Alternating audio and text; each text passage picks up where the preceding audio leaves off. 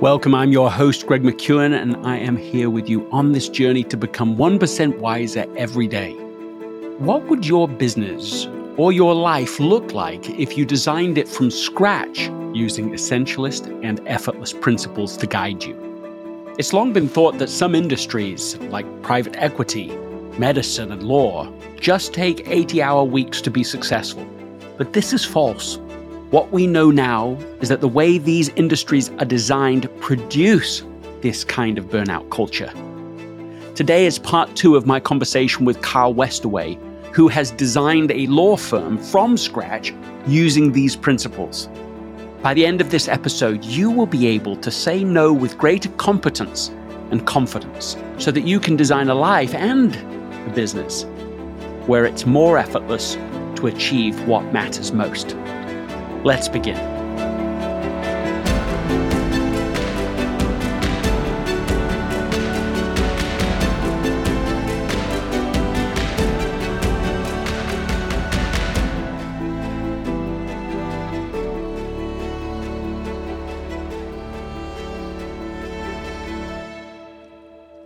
If you want to learn faster, understand more deeply, and increase your influence, teach the ideas from this episode to someone else within the next 24 to 48 hours. This episode is sponsored by Shopify. Selling a little or a lot.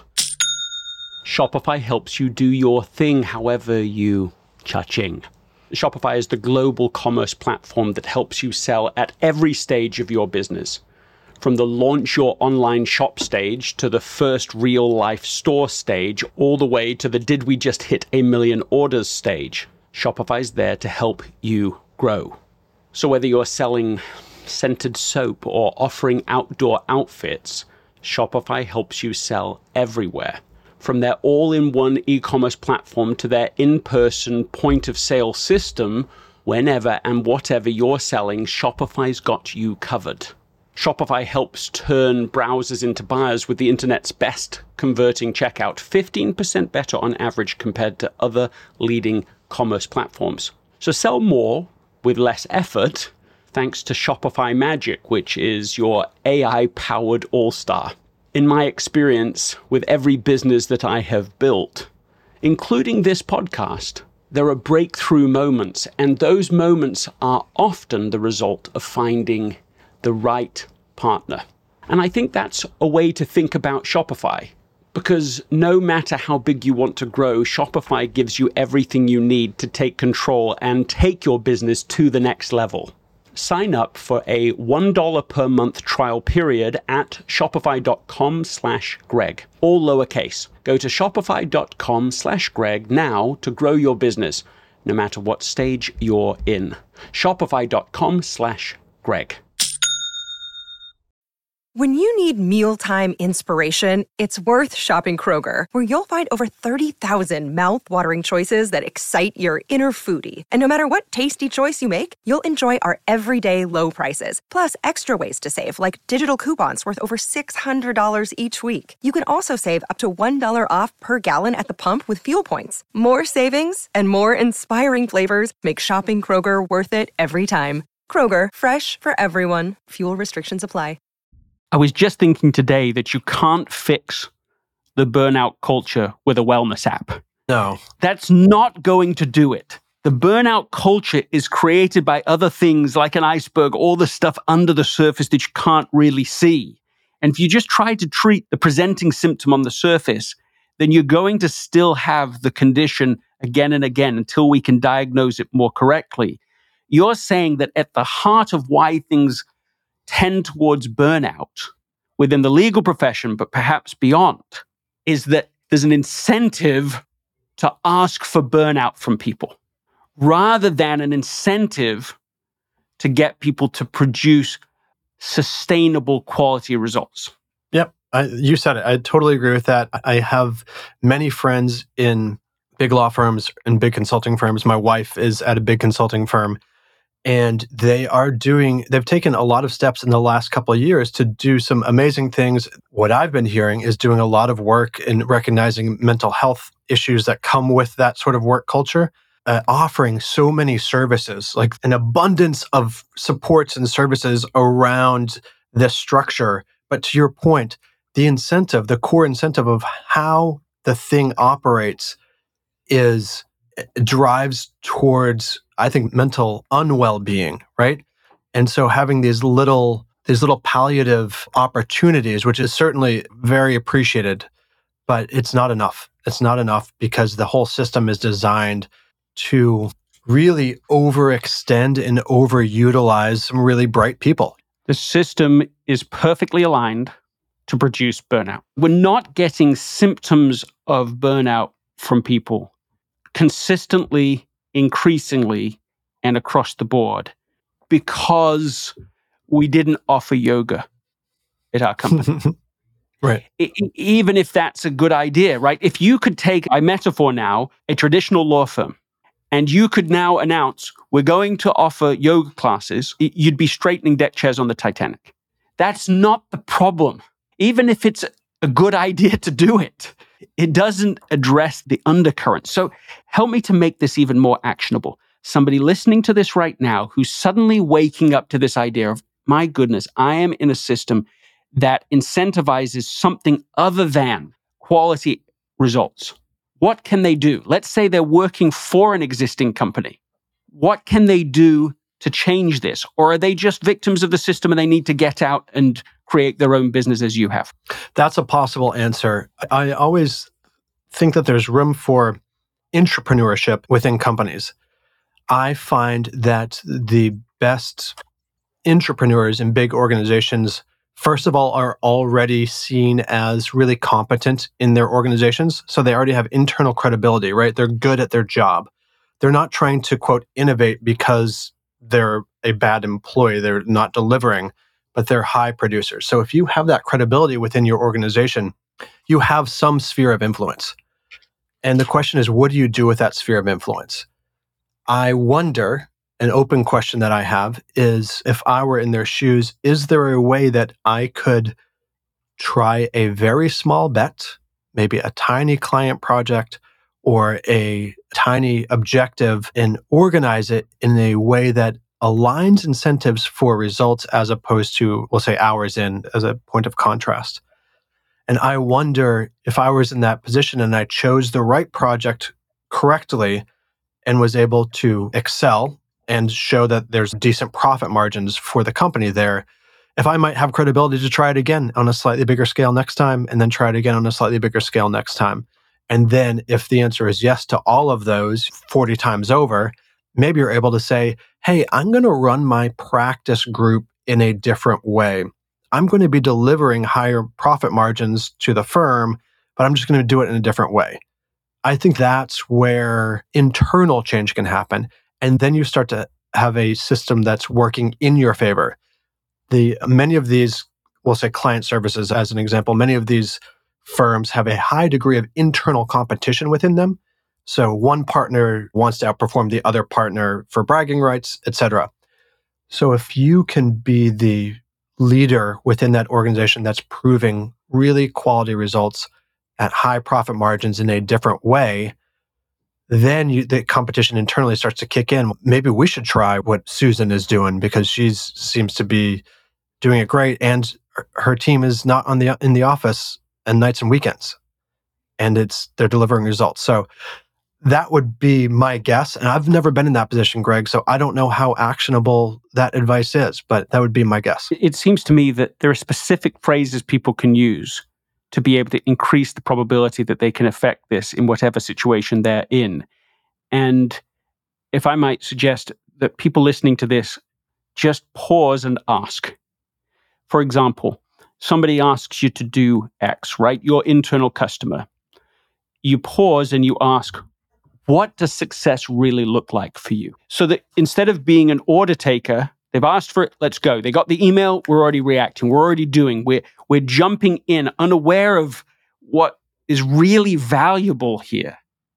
If you think that just responding quickly to the email, that produces value, then you've already determined what the incentive structure is that you're limited by. What does success look like? What problem are you really trying to solve? So that if you use those questions, if you pause and ask, then you can start to understand what is really valuable rather than what the pre-existing incentive structure is telling you is valuable. What's your reaction to that?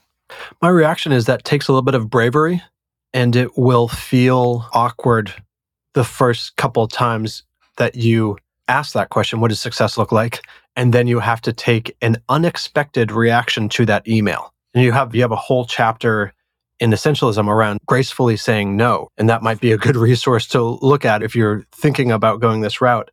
But yeah, one of my life principles is the quality of our yeses is dictated by the quantity of our nos.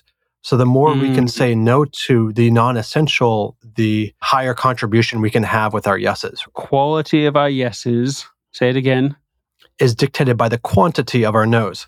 Dictated by the quantity of no's. Speaking to that, you put a link to an article from Harvard Business Review. It's by Melody Wilding. It's called When and How to Say No to Extra Work. Why did you put that in the newsletter? There are a few themes that I get weirdly excited about in the newsletter. One of them is actually bees. I love bees. I think they're amazing. I think more people should know about bees. The second is sleep. I'm a huge sleep advocate, and I think it's under talked about the impact of having a lot of sleep. And the third is saying no. I think the world would be a better place if people felt more comfortable to say no. I am by nature a people pleaser, and a big part of my maturity, personal maturity, has been not saying yes to everything. And every time I've been better about that, the quality of my life has increased. And why did I put that in there? Because I take every opportunity I can to help remind my incredibly high achieving readers that it's okay to say no. And it's actually, you may actually pat yourself on the back for saying no. And here are some ways to do it in ways that don't piss people off. Yeah. Insecure overachievers, let's give it that name. Yeah. They can run a marathon 3 weeks from now. But say no, that's a different kind of test. They can run a marathon while putting together that deck that they've been working on. They can do them all at the same time. Yeah, so there's a very high competence to be able to do a lot. But as a result, there's this underdeveloped muscle of actually eliminating. It reminds me of that advertisement. I think it's a Skittles advertisement. It's like in the Wild, Wild West. Have you seen this ad? I haven't seen it. I'm trying to picture it. They're doing these arm wrestles, and whoever wins gets the whatever it is, the Skittles or something. And so as a result, this entire society has this massive one arm. Oh, interesting. And the other one is like puny. Yeah. And so there's this overdeveloped ability to get stuff done, and this underdeveloped ability to eliminate what should not be done at all. I don't know if you've read any Richard Rohr, but he talks about this idea of moving from first half of life to second half of life. And a big part of that journey is realizing that the skills that got us here aren't going to be the skills that bring us to the next level. I think that is for insecure high achievers, which I'm counting myself in that group, right? I think we've said yes to a lot of things and gotten patted on the head for it our whole life, right? It is literally a part of our identity to be the go-to person to get something done. And so for me to walk away, to lay down that piece of my identity is, I'd rather run the marathon, right? It's an easier thing to take something else on than let go of that. Because if I'm not the person that says yes and gets the job done and gets the whatever the bonus or the A+ or the compliment from our parents, whatever it is, if I'm not that person, who am I? And so I think that there's a big element of this skill has gotten me to this place, but it's also now holding you back. It's holding you back from your highest contribution. And that's the thing that is frustrating. I'm trying to work through this on my own too, but I also see a lot of my friends that are really excelling in their career and they're exhausted. The primary feeling is that of exhaustion. We're talking in the mid-30s to mid-40s range, right? And my hope is that as we grow this muscle of saying no, which is counter to our identity, as we grow that muscle, we can go from a shotgun approach of being able to do a lot of stuff with a high level of competency to a laser approach of, yes, those are all good things, but what is the best thing? And I think that requires laying down the identity of being the yes person that is the go-to can do person. It all. Yeah, that's the thing that you're underscoring for us, is that until you change your sense of identity, then it's hard to behave in this new way. If you can capture, for example, if somebody says, part of my new identity is to be an essentialist, how would an essentialist act? An essentialist would act in a way that is highly selective, that questions, that pauses and asks, instead of just reactively doing. In this article, Wilding goes through specific times when we should say no when your primary job responsibilities will suffer. And this is what you've been doing in creating this law firm in these conversations that you had before. Is that right? Absolutely. From my experience, if it takes me too far out, or if it takes me outside of my circle of competence, then I'm less available for work that is in that circle. And I have to spend a lot of time getting up to speed on something.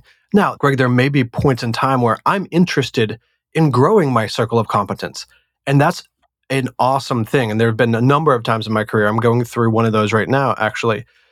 But that has to be an intentional and purposeful process as opposed to just saying yes because the question was asked. Yes, if we're simply doing because somebody sent us an email, then it's probably not a very strategic way to be making that trade-off. She goes on, she says, say no when it's someone else's work. That seems like also what you've been doing with this law firm, where you are comfortable, happily, smilingly. This is somebody you might want to work with for that kind of work. That's not what we do.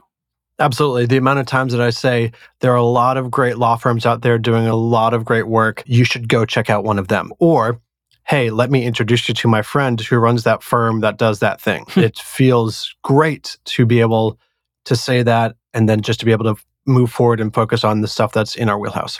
Wilding continues here, another item, say no when there's no clear exit strategy. That sounds like these massively complex jobs that you were describing before, the international work, the complex tax structures. It's like this is just going to go on, and I don't want to be a part of something that has no clear exit strategy.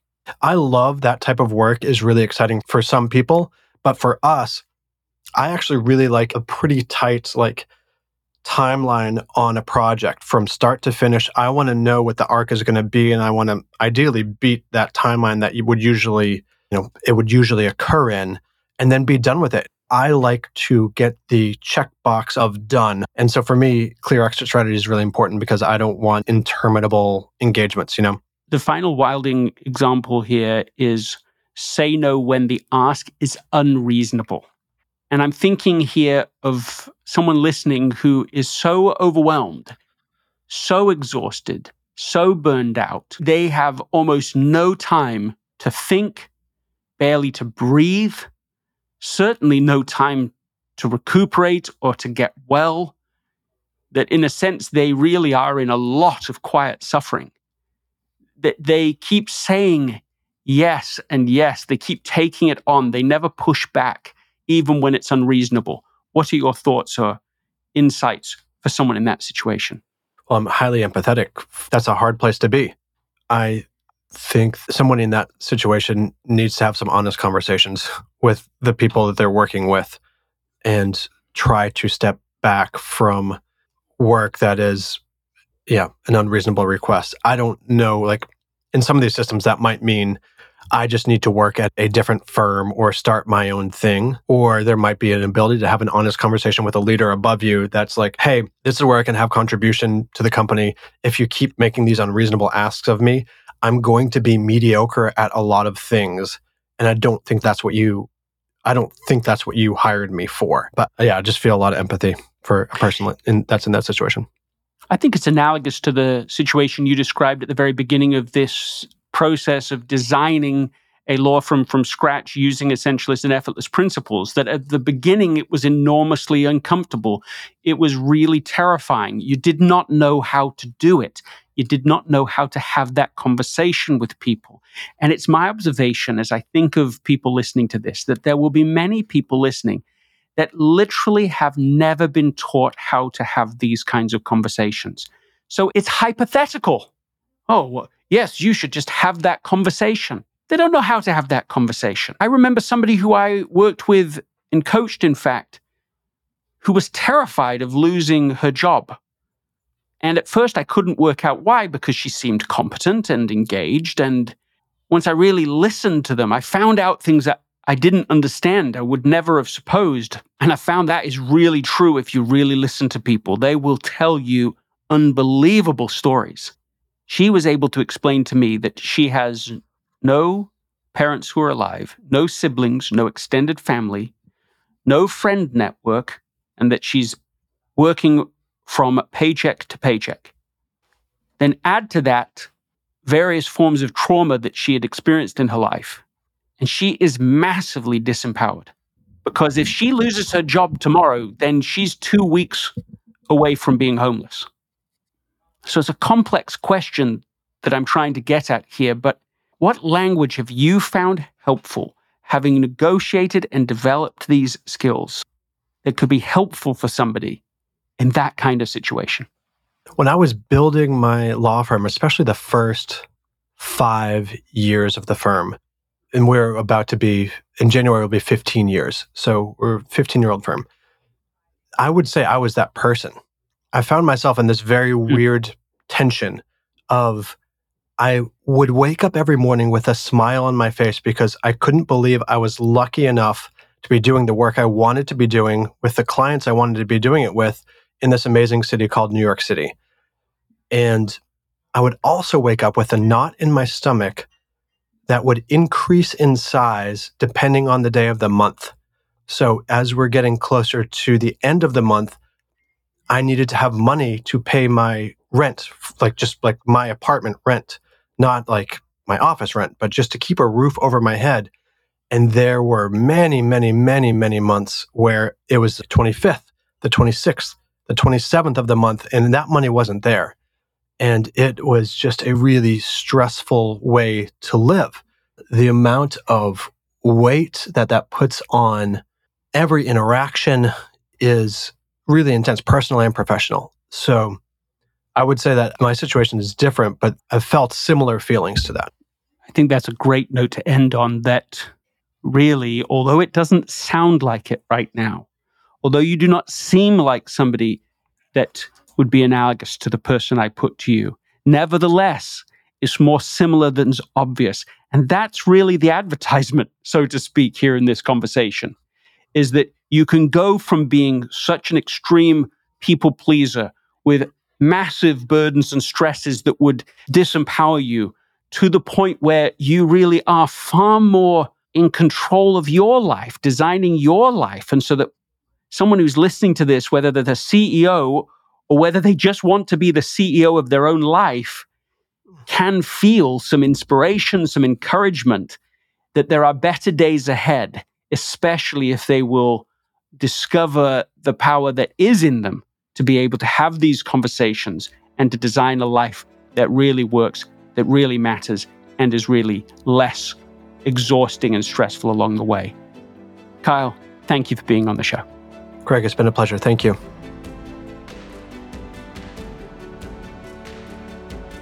What is one idea you heard today that caught your attention? Why does that matter so much? And who is one person you can share that with within the next 24 to 48 hours? If you found value in this episode, please write a review on Apple Podcasts. The first 5 people to write a review of this episode will receive free access to the Essentialism Academy. For more details, go to essentialism.com/podcast promo. Thank you, really thank you for listening, and I'll see you next time.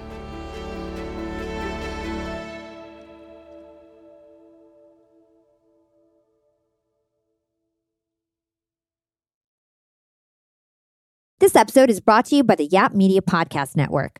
I'm Hala Taha, CEO of the award-winning digital media empire, Yap Media, and host of Yap Young and Profiting Podcast, a #1 entrepreneurship and self-improvement podcast where you can listen, learn, and profit.